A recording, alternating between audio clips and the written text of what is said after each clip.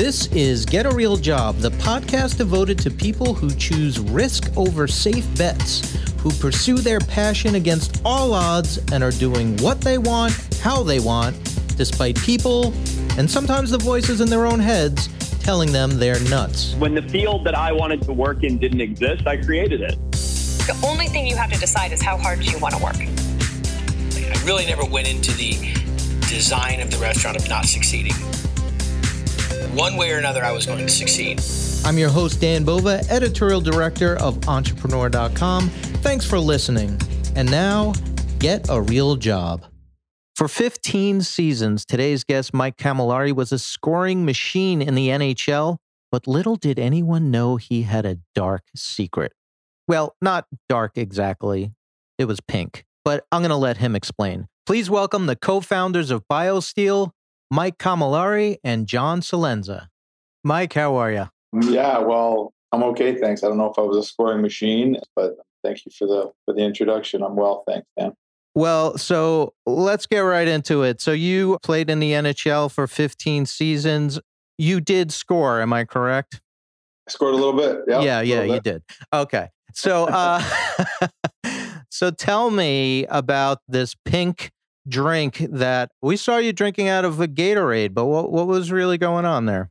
Yeah, thanks for asking. It's a romantic story and near and dear to our hearts. So the origin story is really that kind of when I got into the NHL was 2002, and it was a time where strength, nutrition, strength training certainly wasn't where it was today. And I had some influences like my father in my life who kind of steered me in that direction early on. So I had the opportunity to work with some brilliant minds in strength, training, and nutrition, and was keen on business and grew up with a childhood best friend, John, who's on here. We met on a soccer field when I was 7 years old, and we kind of always talked about doing something. And then there was a common theme that John was in the locker rooms with me and in the training with me, and we would hear the kind of common theme, which was that the sports drinks that were on the market and readily available were didn't have the greatest ingredients, and sugar was going to be a problem, and food coloring and dye and things like that. And I was also diagnosed with ulcerative colitis at 11 years old, so fairly sensitive to, or more sensitive maybe than someone else, to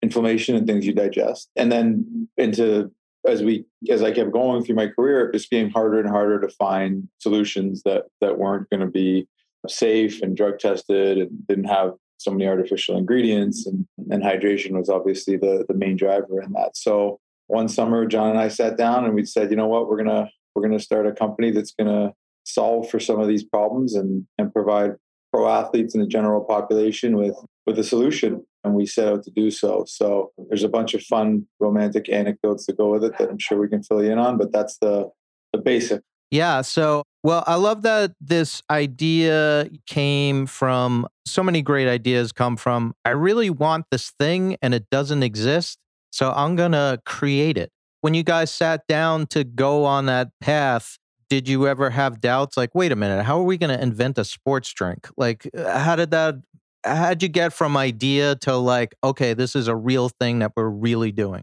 Oh, it's actually pretty astute of you to say that that's how a lot of these ideas start, is something that I really wanted it for myself. And so I remember coming to John one day and putting 5 tubs on the table and saying, hey, John, like, can we put these 5 things that I'm mixing together in one bottle? And then that would be a lot easier for me. Yeah. We went down the product formulation route with a few different people for about a year.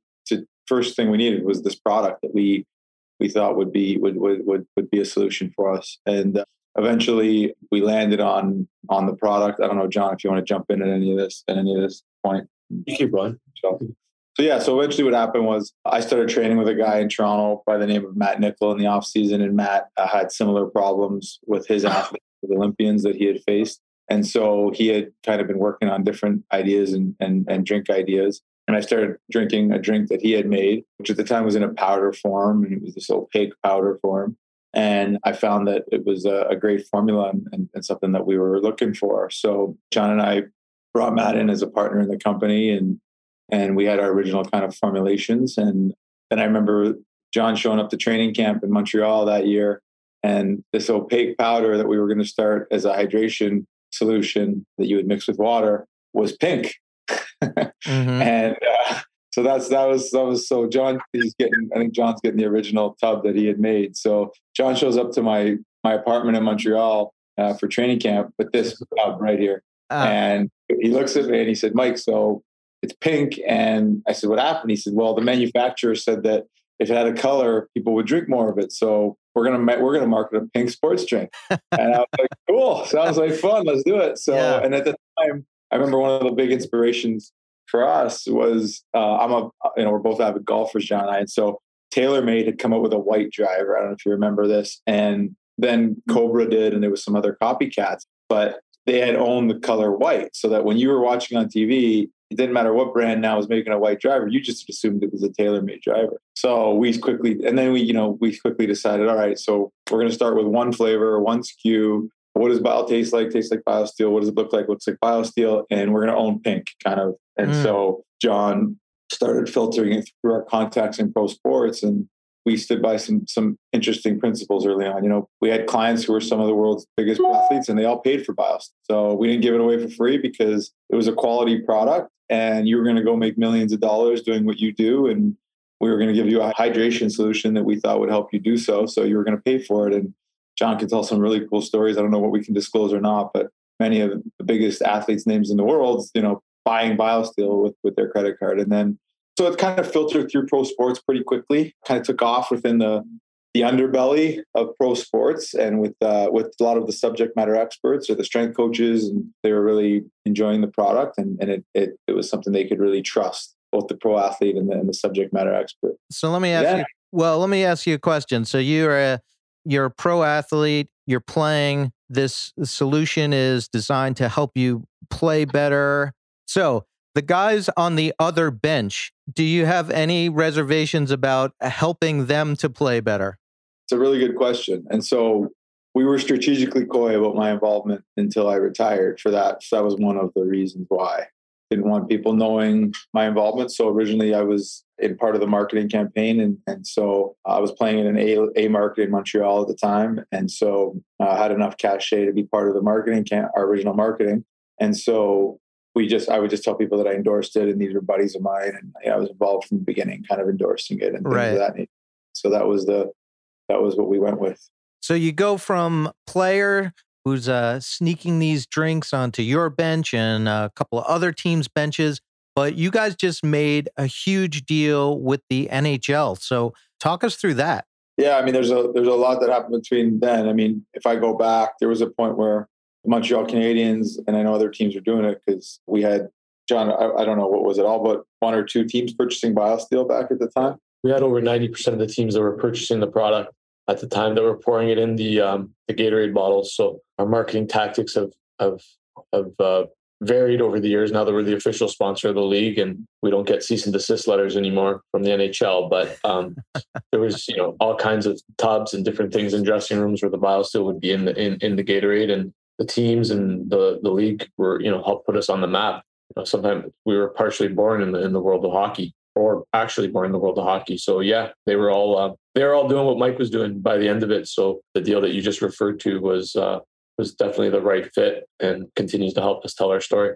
Yeah, it kind of becomes that full circle moment for us where we were born that way. And yeah, there was a point when I was playing for the Montreal Canadiens where all the Gatorade bottles were BioSteel. The trainers would literally pour out the Gatorade. I still have those pictures. They're and so yeah, it's a full circle moment, and for me, a moment where I'm proud of everybody that's worked so hard, and John in particular, to get us here. Because, you can see that on the screen, right? Like, so stuff like that. Yeah, that's great. And then people would post that on social media. And then that's where Drink the Pink came from. One night we had the tweet deck out, and we were just trying to come up with a slogan for that. And we went for it and just put Drink the Pink out there in the universe. And then people started doing it themselves and taking screenshots of their TVs and writing Drink the Pink. And that's how that kind of came about on social media. That's so great. And it does explain a lot too, because as someone who has obviously drank Gatorade, like, I think it's so sweet and disgusting. And like, you watch athletes drinking it and you're like, how are they drinking this? It's like, it's so nasty. So that explains a lot. They weren't. Yeah.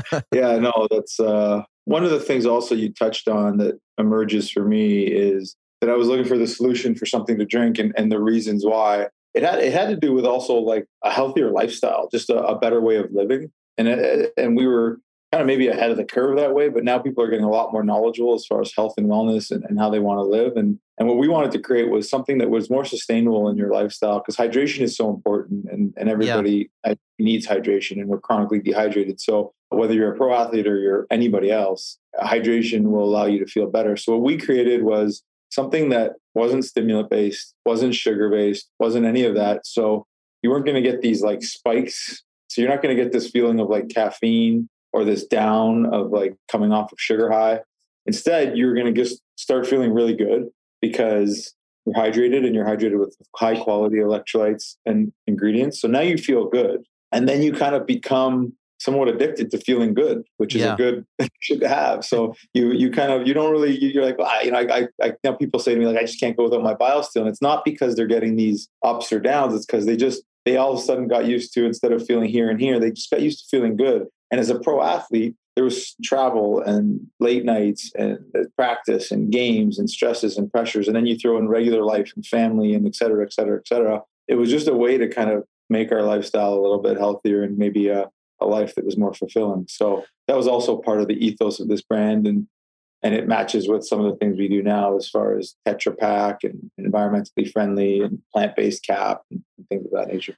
So let me ask you, as a professional athlete, obviously competitiveness is part of what propels you. So now that you're in the driver's seat of running this and growing this company, how does competitiveness feed into that? Do you look at competitors the same way you looked at competitors on the ice?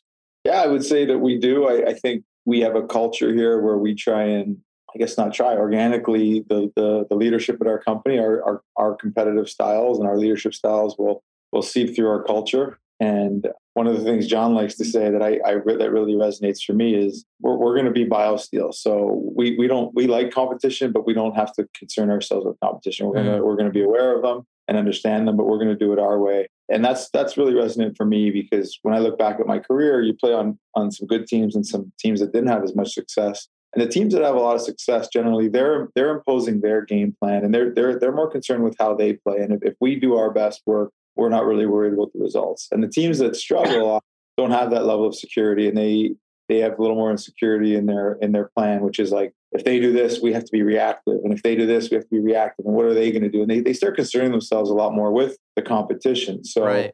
John, I quote John there. I quote our CCO, Tucker Wright, who every time we think a competitor's coming out with something that could be a threat, he starts celebrating. And he's like, great, bring him into the category, open up the category, and we know we can win being us. So we look at competition that way. And I think for me personally, I probably had some more maturity and evolution as a person in how I would look at competition. But yeah, it's certainly a competitive market. Yeah, that's great. But and I have to compliment you guys. It's a great name, BioSteel. Like, was that out of the gate, or did you have to coming up with a great name that hasn't been taken already is no easy task? How'd you land on that? How'd we land on that one, John? We had a bunch of names we were messing around with. And then we went to see our lawyer at the time, and he said, you guys need to come up with something really different, unique, like Gatorade, he said. We said, okay, Kaz, yeah, no problem. We'll figure it out.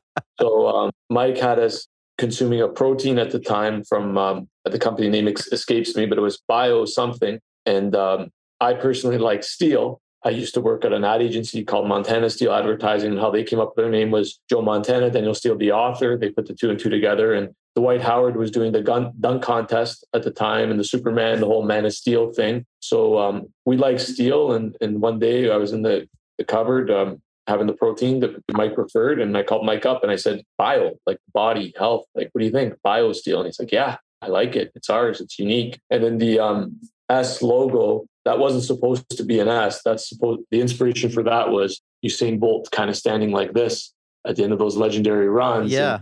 Sketch that out. It comes out as That's awesome. That's very cool. So for people who are intrigued, that want to try this, what's the best way for them to get their hands on some BioSteel? It depends where they live, but biosteel.com in the US, biosteel.ca in Canada. It's readily available at close to 40,000 retailers across the continent and internationally in 9 European countries as well. That's great. And Mike, final question. When you guys sit down, you have this idea, you start drawing it up and things start to happen. Do you remember the first time you walked into a store and saw BioSteel on the shelf? Wow, that's a great question. Where would it have been, John? Pro Hockey Life? GNC? That's a tough one for him because he sold in the first ever BioSteels too, right? So that's probably what he remembers. Yeah. At the Pro Hockey Life meeting in Montreal. Yeah. That was our first sell-in. It was Pro Hockey Life, right? Well, we didn't do GNC because they wanted too much margin. So we went Sporting Goods. Yeah. And it was Sport Check and that chain, the Fresani chain. Yeah. And obviously you were in that meeting. I remember selling it in that day. I don't remember the first time seeing it. I mean, it all feels like a first time still for me. You know, now we have very robust distribution, and particularly here in Canada, gas and convenience. So it's pretty cool because we're taking meaningful market share here in Canada and in specific here in Toronto, Ontario, where head office is. So I got 3 children and a wife, and we'll be out somewhere and they'll be like, we're thirsty. And it's like, we just stop at a gas station and I walk in and we got 6 SKUs of BioSteel and a BioSteel fridge. And so it all still feels like the first time. Yeah, it's pretty cool. That's awesome. That's awesome. Well, kids are yelling at me in the car. They're like, what flavors? I screwed up the other day. Like 2 of them wanted white freeze and 1 of them wanted rainbow. And I got 3 white. It's like, these are really fun moments. Yeah. That's awesome. Awesome. That's our episode, folks. Hope you enjoyed it. Get a Real Job comes out every Tuesday, so be sure to subscribe to us on iTunes, Stitcher, Google Play, or wherever you harvest your favorite podcasts. Leave us a review, give us a share. Don't make me beg, people. Go to entrepreneur.com for new episodes of this and to listen to our other great podcasts. Thanks.